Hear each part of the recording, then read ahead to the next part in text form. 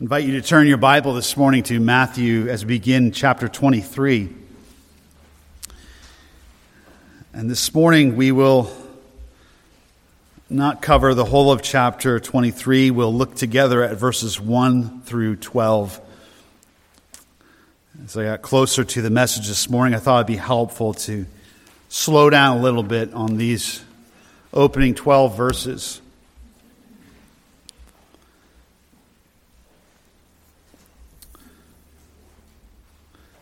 Beginning in verse 1.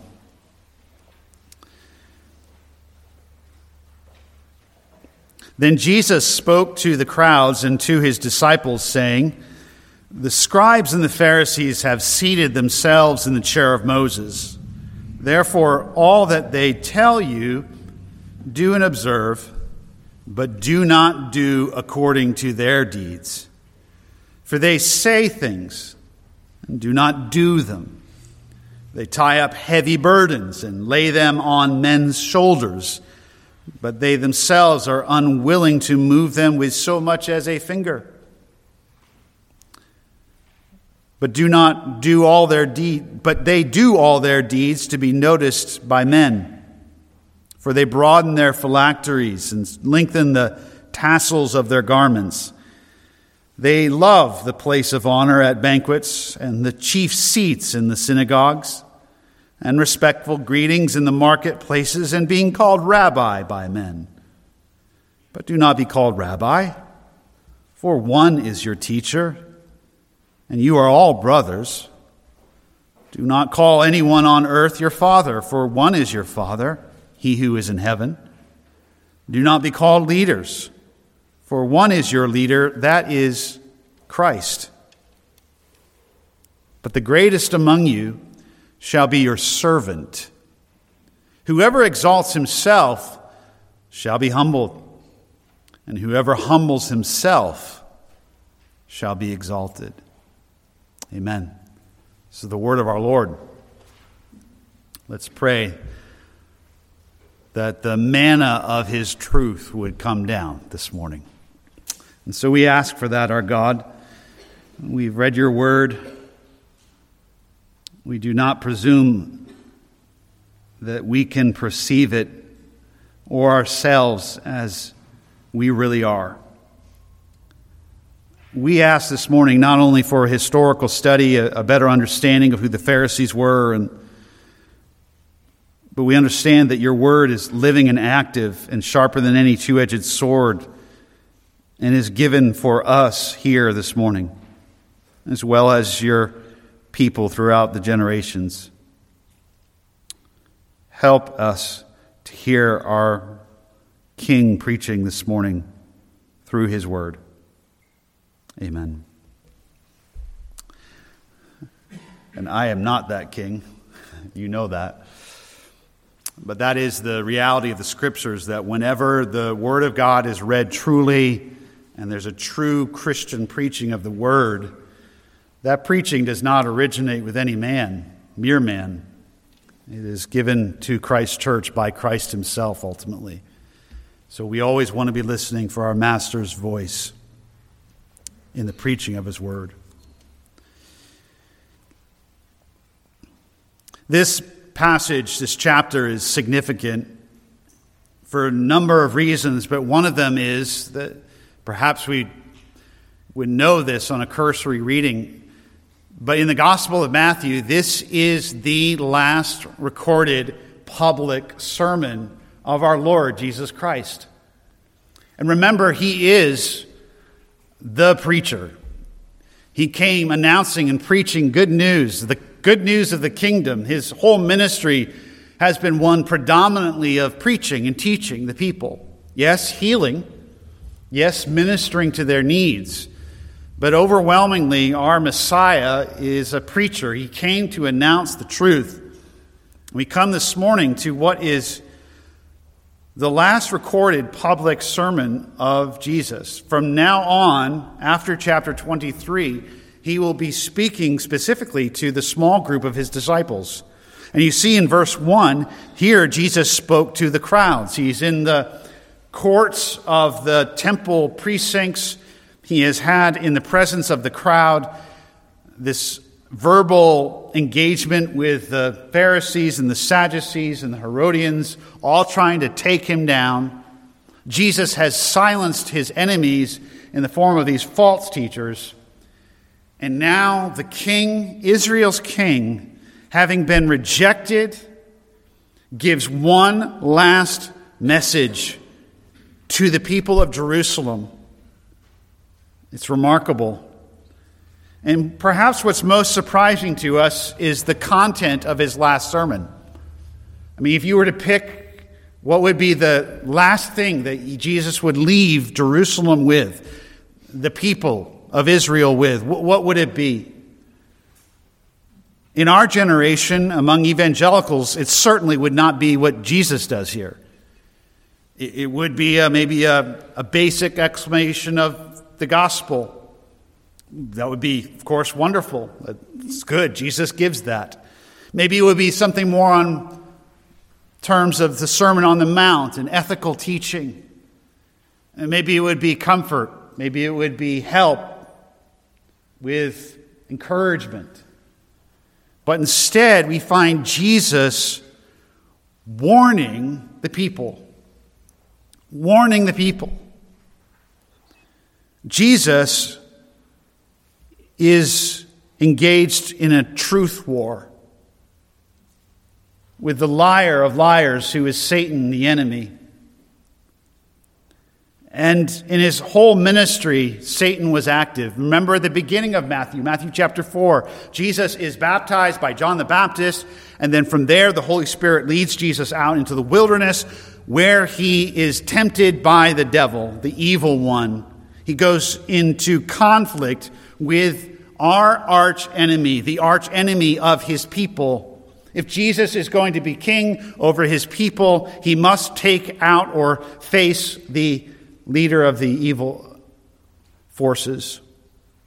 And Satan dogs Jesus, his whole ministry, and he works primarily through these false teachers, false religion. We don't want to hear it this morning as modern evangelicals, but Jesus, our master, in his last sermon to his people, to this crowd, issues a sermon warning his people about false teachers, false religion. And that is so not cool today.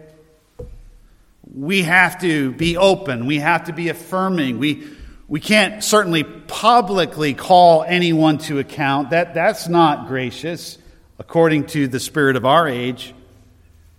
But mark it, Jesus, who is above all the most loving man who's ever walked this earth, the king who cares for his people, the man who wants men and women to come into the kingdom, leaves them with a severe warning to look out for false religion, false teachers. There are two dangers that Jesus warns us about in the crowd there on that day. He's already addressed the Pharisees. He's kind of done with them directly. But now he's going to talk about them. And the two dangers are the false teachers. Number one, the false teachers who keep men and women from the kingdom. That's danger number one. False teachers who keep men and women from the kingdom. And maybe I'll expand that a little bit. False teachers who keep men and women from enjoyment of the kingdom. I mean, the greatest danger is you don't even get into the kingdom. But in our day and age, you can have men and women who are true believers in Jesus Christ who are robbed by false teachers of enjoyment of the freedom and the grace and the love that is in the kingdom. So danger number one is false teachers who keep men and women from the kingdom and from enjoyment of the kingdom. Danger number two is that we become like those false teachers. It's easy in a way for us as modern evangelicals to beat up on the Pharisees. That they're a great punching bag. Everybody, and in fact, no matter what stripe of evangelical we are, we can probably get in a room and agree, yeah, those Pharisees, they're bad. They're bad. And they were bad. But notice that Jesus warns in verse 3, do and observe generally. In other words, the Pharisees were the Bible teachers of the day, but Jesus says, do not do according to their deeds. Do not do according to their deeds. So Jesus is doing two things in his sermon here. He's warning them about the false teachers, and then he's warning us and all those who were gathered that day. You should know all these false teachers, what they're like, and he's warning us against doing what they do. Those are the two dangers. And that shapes our sermon this morning. Our time together is thinking about not only what are the marks of false teachers that we need to be aware of, but in all of our considering of the marks of false teachers, we are examining ourselves this morning. Do I do as these false teachers do? And it's there where up front, I must tell you, this is no historical study.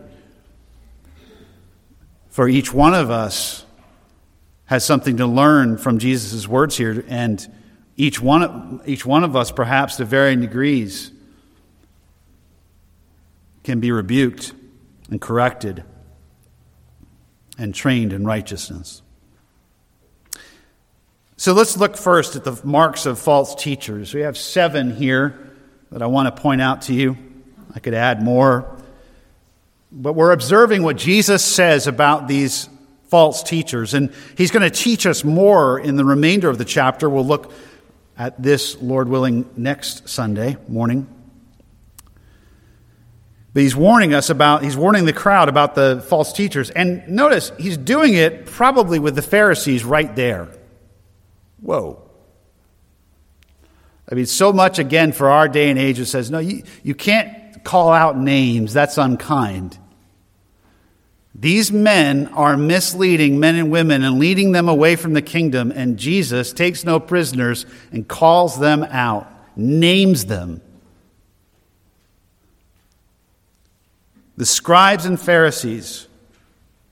He's warning them about the scribes and Pharisees. Who are they? Well, Pharisee is from a term of means being separated. They were known as the separated ones. They had the semblance of being holy. You might think of them as kind of the monks of the day. They were known for being somewhat austere in their religion, serious, orthodox, hardcore, the real deal. They were weird, but the people revered them. The people revered them because the Pharisees were effectively their pastors. They were the ones the scribes and the Pharisees, the scribes were among the Pharisees, perhaps the ones that really knew the scriptures. Maybe they were like the Bible professors. They copied the scriptures. They were the geeks, the nerds among the Pharisees, if you will. The scribes and the Pharisees were the people's pastors. They were the leaders of the synagogues. They were the ones in the general populace who taught the people what it meant to be a member of the kingdom of God, a follower of God. And Jesus calls them out as false teachers and makes several observations about their behavior and their attitude that he wants to point out and expose so that his people who will hear his voice are equipped to see a false teacher and to know one when they see one. Number 1, they bear a title. They bear a title. Now, it's not necessarily wrong to have a title. I have a title, pastor, teacher. It's given to me in the Bible. You have titles at work. It's not bad. We have titles in the military. We have titles in the home, husband, wife, son, daughter. They're not inherently bad, but I'm just pointing out here that these Pharisees and scribes, they own the title of Pharisee. They have a religious title. They bear a religious title. Maybe that's a little more clear. They don't just bear any title. They bear a religious title that makes a claim that they are reverent, that they are religious. They have a certain connection to God or to the kingdom or to Christ. We might expand this by way of application to consider that if you are a believer in Jesus Christ, you too bear a title. And you claim to wear it. You don't maybe brag about it, but you're a Christian. Other people around you, presumably, if you're a follower of Jesus Christ, know you are a Christian, a Christian. You're a man or woman who claims to believe that this Jesus of Nazareth is the Son of God incarnate, that he lived and died on the cross for your sins so that you are saved from hell and given the promise of future and heaven on earth. You're a Christian. In this pagan culture, that stands out. And you bear it.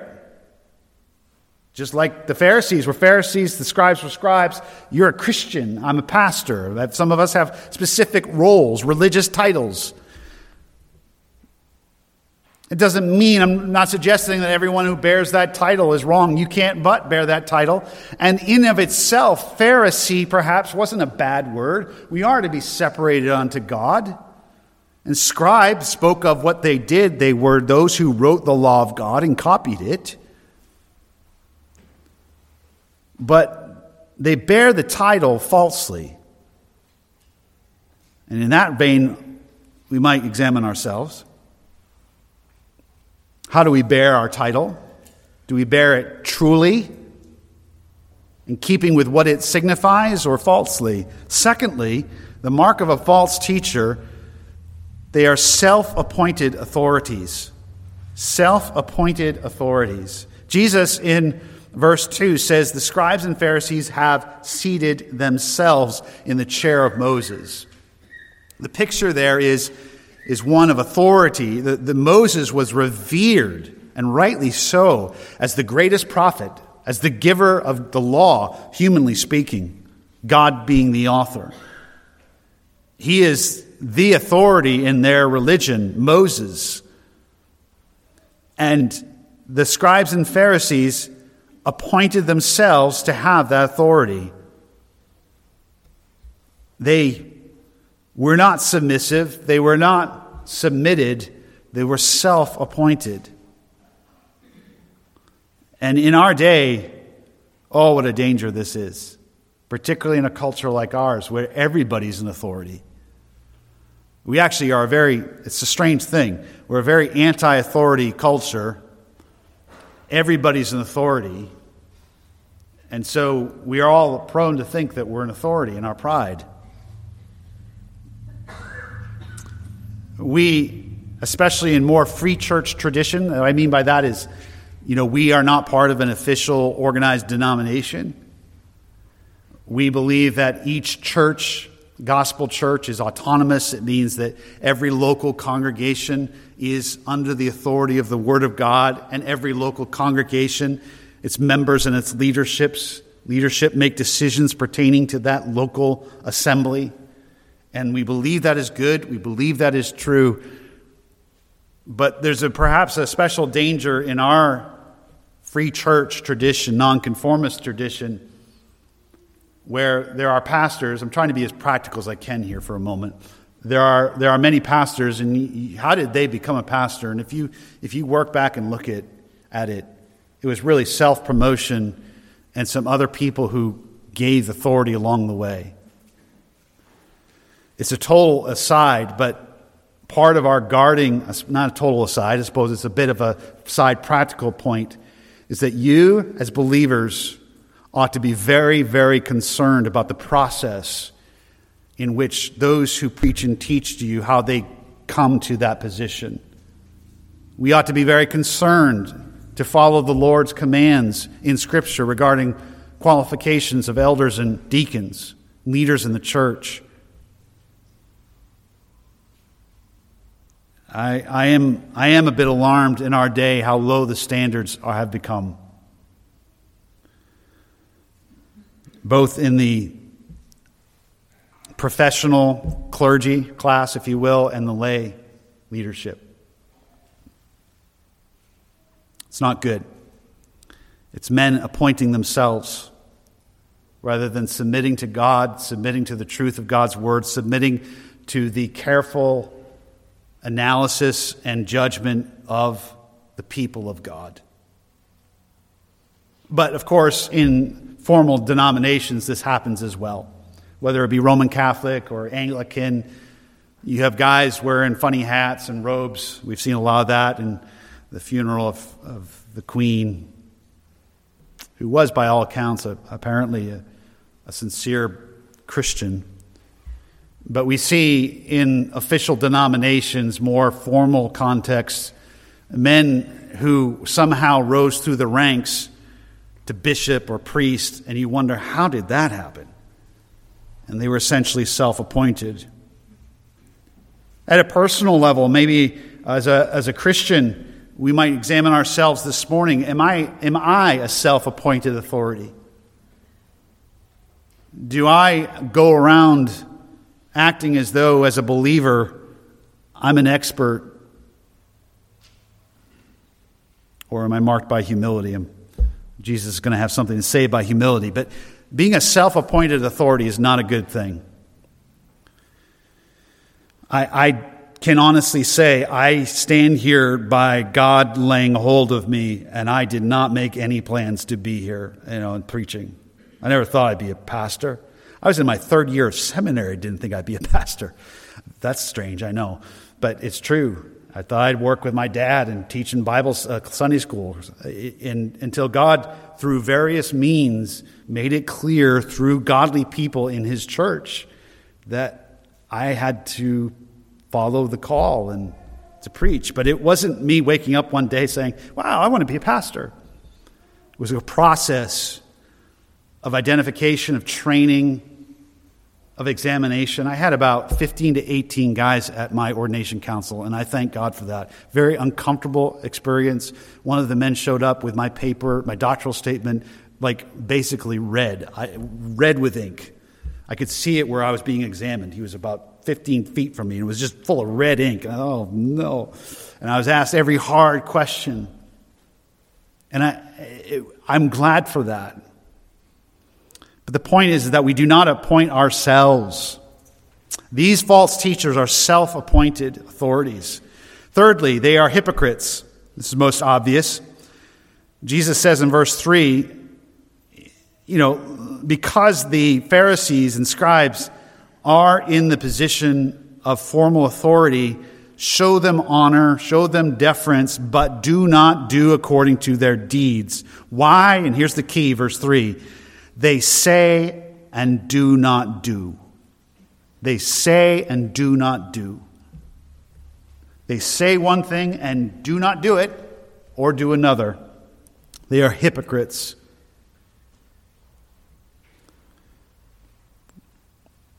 It is one of the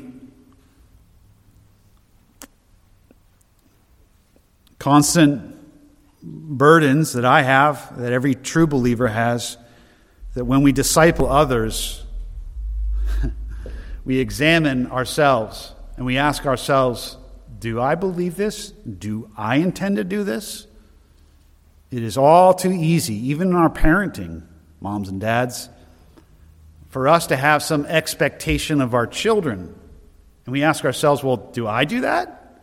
Do I intend to do that? Hypocrisy. They're hypocrites. One example is seared in my memory of a pastor that was in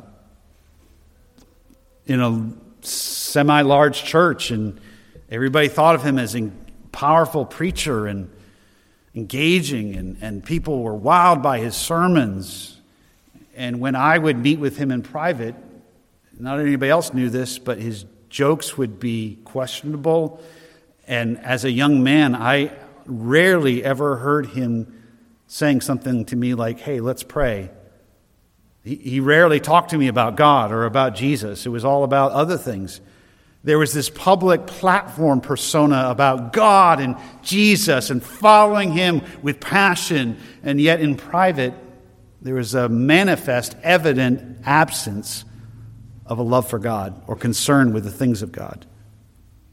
Hypocrites. Fourthly, false teachers are marked by unbiblical, unreasonable expectations that they place upon others. They place unbiblical, unreasonable expectations upon others. Jesus says, verse 4, they tie up heavy burdens and lay them on men's shoulders. That's what they love to do, these false teachers. And the Pharisees were famous for it.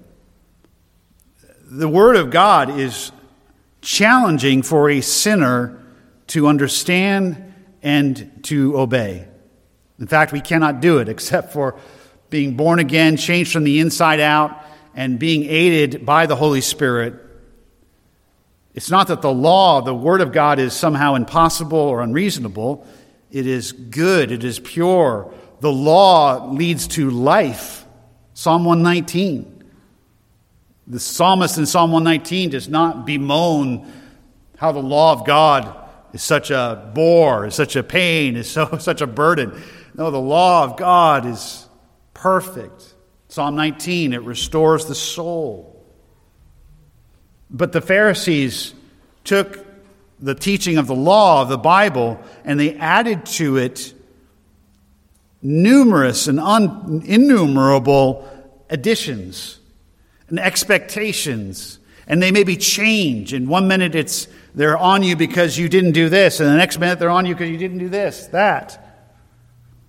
Unbiblical, unreasonable expectations. And this is a mark not only of false teachers, but of individual Christians. We can do this. I will say this. We might think that modern-day evangelicalism doesn't do this. Because if anything, modern-day evangelicalism, pastors are light, they're cool, they're hip. They talk a lot about the love and the grace of God, and that's good, and insofar as that goes. And they don't teach much law. There's not much concern for the holiness of God. There's not much concern for true worship of God. Just be who you are, come as you are, that kind of thing. But in reality, they still place a burden upon men and women because they teach them a religion, a form of Christianity that is false. And it's all about you as an individual modern evangelical Christian getting your life just so that you can be engaged in this kingdom project or that. Or they talk to you about mission, and they talk to you about this passion for God or this love for Jesus. And they stand up and they get you all jazzed up, and yet they rob you of the very fuel that would provide you with that. They call you to a life of exciting and radical service for Jesus, but you're not taught the Scriptures, and you're not taught about your God and your Father and His glory and the nature of the Son and the wonder of the Spirit. So you're given like a pep rally, you're pumped up to go out onto the field or into combat, and you're naked, you're not equipped. And so it's laying this burden that somehow you're supposed to be this radical Christian for Jesus, serving Him, and you're supposed to do it on as minimal teaching from the Word of God as possible. And it's a lie. It's not true. Places a burden upon men and women. No wonder so many give up at the end of the day. This pastor's up there talking about this excitement and loving and living for Jesus. I have no idea what he's talking about. I don't even know the God he's talking about. I'm done. So it's not just the Pharisees and it's not just what we think of classic legalism and talking to people about how they dress or what they listen to or don't listen to or what they watch and what they don't watch. This is this is a general pattern of these false teachers place unbiblical, unreasonable expectations upon others. I'm constantly concerned as a leader that I do not place upon you as a flock anything higher or lower than the expectations of the Scriptures. But we as individual Christians can do this as well. Maybe we examine ourselves this morning, husbands and wives. The expectations we place on each other. Does our spouse live under this weight of a burden that's unreasonable? Somehow you believe in the theory that we're all sinners, and yet somehow you expect your spouse not to be one. You can receive all the grace and forgiveness of God, but your spouse, he or she, they're a pain in the neck. They need to get their act in order. This is much more common than just the Pharisees and the scribes. Parents, we are classic at this. Imposing upon our children in the name of Christianity expectations that are not necessarily spelled out in the Word of God. We need to be careful. Fifthly, along with placing unbiblical and reasonable expectations, false teachers lack compassion. Lack compassion. Jesus says, verse 4, they tie up heavy burdens and lay them on men's shoulders, but they themselves are unwilling to move them with so much as a finger. They just heap on expectations, heap on the judgment, heap on the guilt without any compassion, without a concern for a soul that is weighed down with guilt or a soul that is ignorant and doesn't know better. False teachers just heap on the expectations with no intention to come alongside and lift up the discouraged soul. To remind them of the love of their Father, of the love of their Savior. With a rebuke and correction to remind of the grace that has been provided and is all sufficient in Christ. They lack compassion. They do not even see the pain or burdens of others around them. They're oblivious. Too bad. They're uncaring. And it is sad and it is frightening to realize how within many of us this is a real temptation. To really be indifferent and insensitive to the cares around us. And pastors, we can become this. We can become professionals. God forbid. And not really care for the sheep.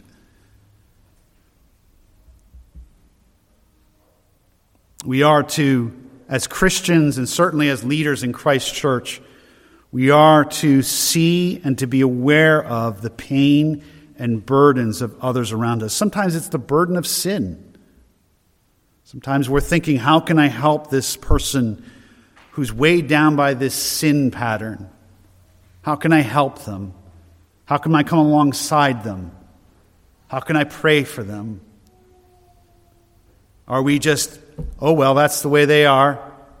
Are we careless and heartless? Or do we care? I didn't think of this, but that old spiritual, brethren, we have met to worship.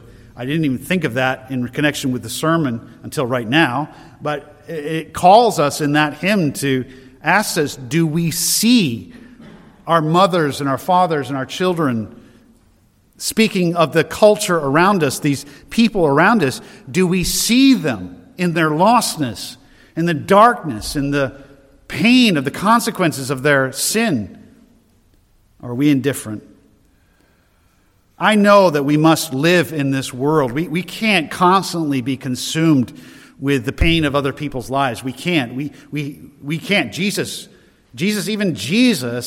lived among the people, and he had time when he slept. He had time when he got away with his disciples. But it's a heart attitude. And these false teachers, they just don't have it. They don't care. They have little concern for the pain and burdens of others. Sixth, they are motivated by self-interest. Number 6, they are motivated by self-interest. Verse 5. Jesus says they do all their deeds to be noticed by men. That's the motive. It's a purpose statement. They do what they do to be noticed. That has to do with self-interest. They love the place of honor. So Jesus is exposing their motive. It's not necessarily wrong to be placed at a place of honor. It's not wrong to have a respectful greeting. Jesus isn't condemning that. He's exposing their motive. That's what they're about. Their love is, they're not serving people for God's sake. They're not serving the people of God for their sake. They're in it for their own sake. It's about them. It's about their ministry. It's about their impact. It's about their following. They are motivated by self-interest. Oh, are we particularly susceptible to this in our day? And none of us is exempt from this. None of us. We live in a culture that values and lifts up self-promotion above all. We have entire media platforms that are built on that value.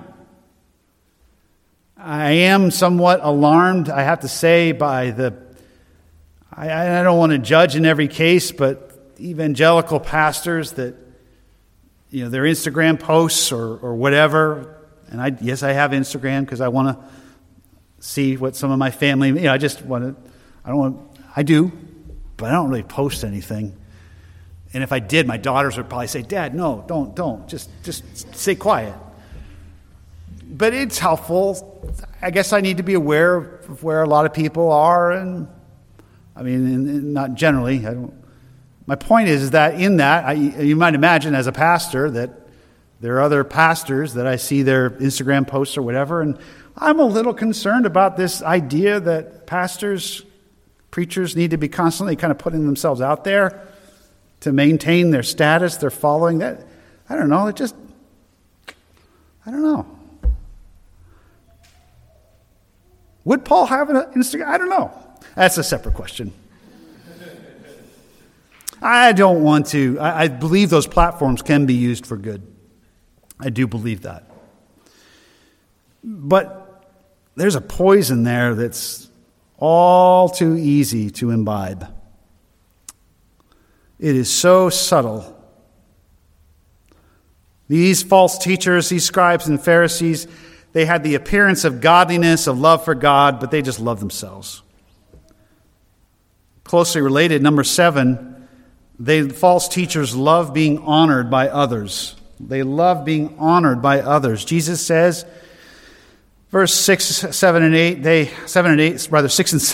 they love the place of honor at banquets. That's what they crave. They're thinking about, before they go to a banquet, they're thinking about, well, am I going to get the seat in front of Rabbi so-and-so?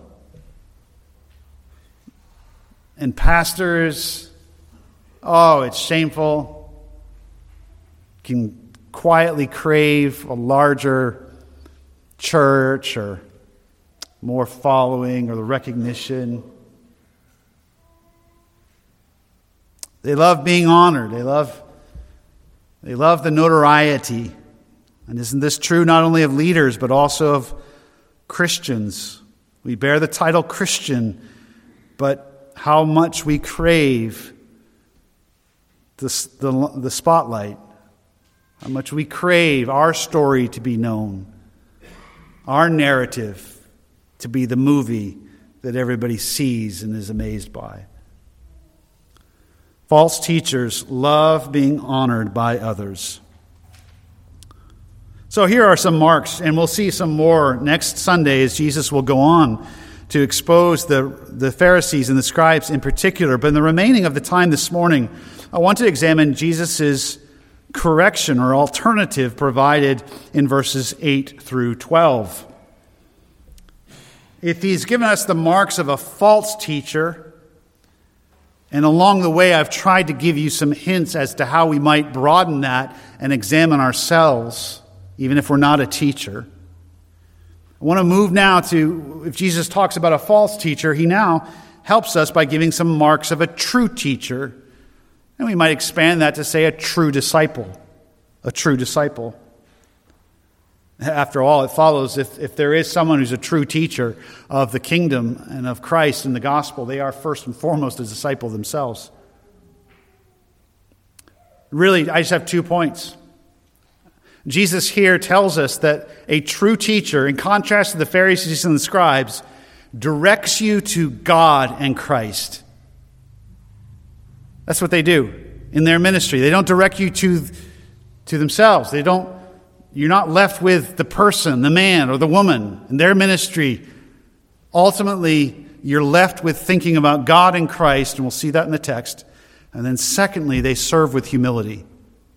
They serve with humility. Look with me first at verses 8 through 10. Jesus says, "Do not be called rabbi, for one is your teacher, and you are all brothers. Do not call anyone on earth your father, for one is your Father, he who is in heaven. And do not be called leaders, for one is your leader, that is Christ." And this maybe confuses us. And immediately we're concerned, because aren't our pastors and elders leaders in the church? Does this mean we don't call our pastor teacher? And strangely, if we actually take away from Jesus' warning, if we're obsessed with don't ever say rabbi, don't ever say teacher, don't ever say father, don't even call your dad father, you're actually committing the error of the Pharisees and the scribes. Taking Jesus' words and missing the point. What is Jesus' point? In the context, it's clear that the scribes and the Pharisees loved the titles as self-promotions.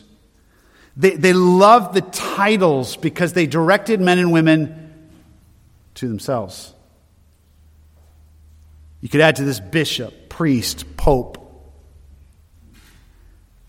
People ask me sometimes if I'm the senior pastor, and I get a kick out of that. Yes, I'm the lead on the staff. We have no staff. You have missed that. I'm it. I'm the senior of me, I guess. I have other brothers who are elders along with me, but pastor, there's a title. Lead teacher. Executive pastor, there's one that's positive. I understand large churches may need that kind of manager. But what's Jesus getting at? Is his greatest concern in this last sermon to people is to give them, whatever you do, don't call somebody this? No. What he's getting at is, if you are a true teacher, what you want to do is to direct men and women to the true teacher, who is God and Christ. A true teacher, verse 8, remembers that he's just one of the brethren. He is a man who is like other men, a sinner. He is distinguished not by who he is, but by his function. There is some day when I will no longer be a pastor. I'll no longer be a teacher. That's not my identity. That's my role, that's my function, but my identity is I'm just made in the image of God. I shouldn't say just. I'm made in the image of God like you, and I am a child, a son of God, and a believer in Jesus Christ, adopted by God. I'm a recipient of grace like you. That's my identity. I have a function in the church, a function that I've been given, a role. That's not my value. And my job is not to direct you to me, but to direct you to your Heavenly Father, to your Lord Jesus Christ, and to the Holy Spirit who indwells you. That's my job. Is to leave you Sunday by Sunday thinking about God, thinking about Christ. And that's how you know a true minister's ministry. After you sat under that ministry for time, are you learning more about your God, about your Father, about His holiness, about His love, about His judgment, about His mercy? Are you learning more about your Lord and Savior Jesus Christ? Are you walking away with, wow, I was helped today to see something about Jesus that I was not clear to me before? Is the greatest impression you're left with the man, or is it the God and the Christ that the man proclaims? We value and we esteem and we thank the men who teach us faithfully about God and Christ. We love them and esteem them because we understand in God's plan in building the church, they have a unique role. And they are given as gifts to us by Christ. And so we appreciate them. But that's as far as it goes. Our eyes are not on any man. They are on God the Father, God the Son, and God the Holy Spirit. So a true teacher, Jesus is saying here, is someone who does not allow himself to be the end of people's admiration. That's what Jesus is getting at. Don't be called rabbi. In other words, direct people to Christ, who is your teacher. Verse 9, don't let anyone call you Father. Why? Because your job is to teach them about their heavenly Father. Do not be called leaders. Why? Because you don't want them to be impressed with your leadership. You want to constantly direct them to Christ, who is their leader. A true teacher directs us to God and Christ. That's Jesus' point. We do have leaders in the church. The New Testament commands us to have leaders in the church. Paul addresses them as leaders. So Jesus is not here removing certain words out of our vocabulary. Rather, he's talking about the direction of a man's ministry. Does he direct you to himself, or does he direct you continually and constantly to the God in Christ that he was sent to tell you about? Secondly, the mark of a true teacher and a true disciple is humility. We've already seen this, of course, in the Sermon on the Mount, and as Jesus modeled it in his life, as he's humbled himself. Jesus says in verses 11 and 12, "The greatest among you shall be your servant, and whoever exalts himself shall be humbled. Whoever humbles himself shall be exalted." The mark of a true teacher at the end of the day is humility. And this is tough, because that humility cannot be feigned. It cannot be fake. It is what it is. It's either there or it's not. You can fake humility. I think we've probably all met somebody who really slathered on the appearance of being humble and being a servant. But you're around them for a while and you realize they don't really want to serve me. They're in this for themselves. It's a heart that will reveal itself. It will. Can't be faked. And a true teacher does not exalt himself. He doesn't put his name out there. He doesn't look to advance his ministry. A true teacher and a true disciple, it's true of all of us, is a Christian who, before his or her Lord, who hung on a cross for him or her, lifts up his or her head, as it were, from being on their face and lifted up by God. And with eyes of wonder, as we sang this morning, amazing wonder, has a heart, "Oh God, you have loved me so. You sent your Son to serve me so. In the time I remain, please, what can I do to serve your people and you and your people? How can I serve?" That's the mark of a true disciple and of a true leader, a true teacher. They serve. The church isn't there for the pastor. The pastor is there for the people. Doesn't mean, by the way, as disciples and as leaders, that we do necessarily what people want. We are under orders and we have instructions. And sometimes serving means doing what Christ's people don't want. We get very little of that today, again, in our evangelical climate where we are consumer culture. And so I was reminded this week through a godly man that in his books I admire, and he just pointed out that in these days of evangelical leadership and business marketing and all that so often leadership in the church today is nothing more than what will make the people most happy and secure my job. A true teacher, a true leader, is willing to even sacrifice his relationship in the service of those people, his relationship with them. So there's a powerful message here from our Lord for all of us here this morning. We are warned because the world is full of false teachers. And we are alerted by our Lord. We are to be on the watch. We are to live at peace. We are to grow in the knowledge and grace and the knowledge of the Lord Jesus Christ. We are to carry out our Christian lives. But mark it, our Lord in his last public sermon says, watch out. He doesn't say, don't worry about it. Be nice. It'll all work out in the end. He does not say that. And I hope in my ministry, pretty much you hear two dominant themes. Here is your God and your Christ. Here is your God and your Christ. Here's who he is. Here's how he loves you. Here's what he would have you to do. That's the one major theme. Who is your God? And then you regularly hear me saying, watch out. Be careful. Why?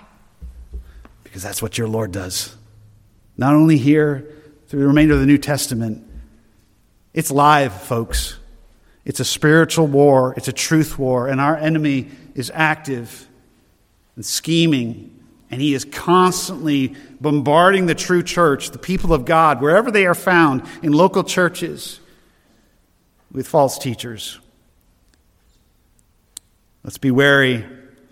And then most of all this morning, perhaps, a message we can take is examine our humility. Is it about us? Is it about our life? Is it about our story? Is it about what we're interested in? Even in our talking with one another. I want to ask, do you ask other people questions about themselves? And then when they answer, do you listen? There's a tendency in our culture, it's all about us. It's how much information can I get out to this person about me and what I'm interested in while they're here? Where if we're humble, aren't we serving one another through listening, asking questions? It's just an example. Humility, loved ones, is the chief mark of a true leader, true disciple, true teacher, and a true disciple. May God grant that we are careful and wary and that we live before Christ in humility. Let's pray. God, we are a bit frightened because we understand that the scribes and Pharisees, most of them are blind to their own sin. And we can be too. We're frightened a bit by the warning you've given us. And we would ask that you would show us our own hearts. Come and expose the Pharisee and scribe in us and take that spirit away. And before you, in the presence of the Father, our God, and the Lord Jesus Christ, may we be humbled. And may we be turned from consumption with ourselves and turned outward in love to one another. We pray this, that we may please you. In Jesus' name, amen.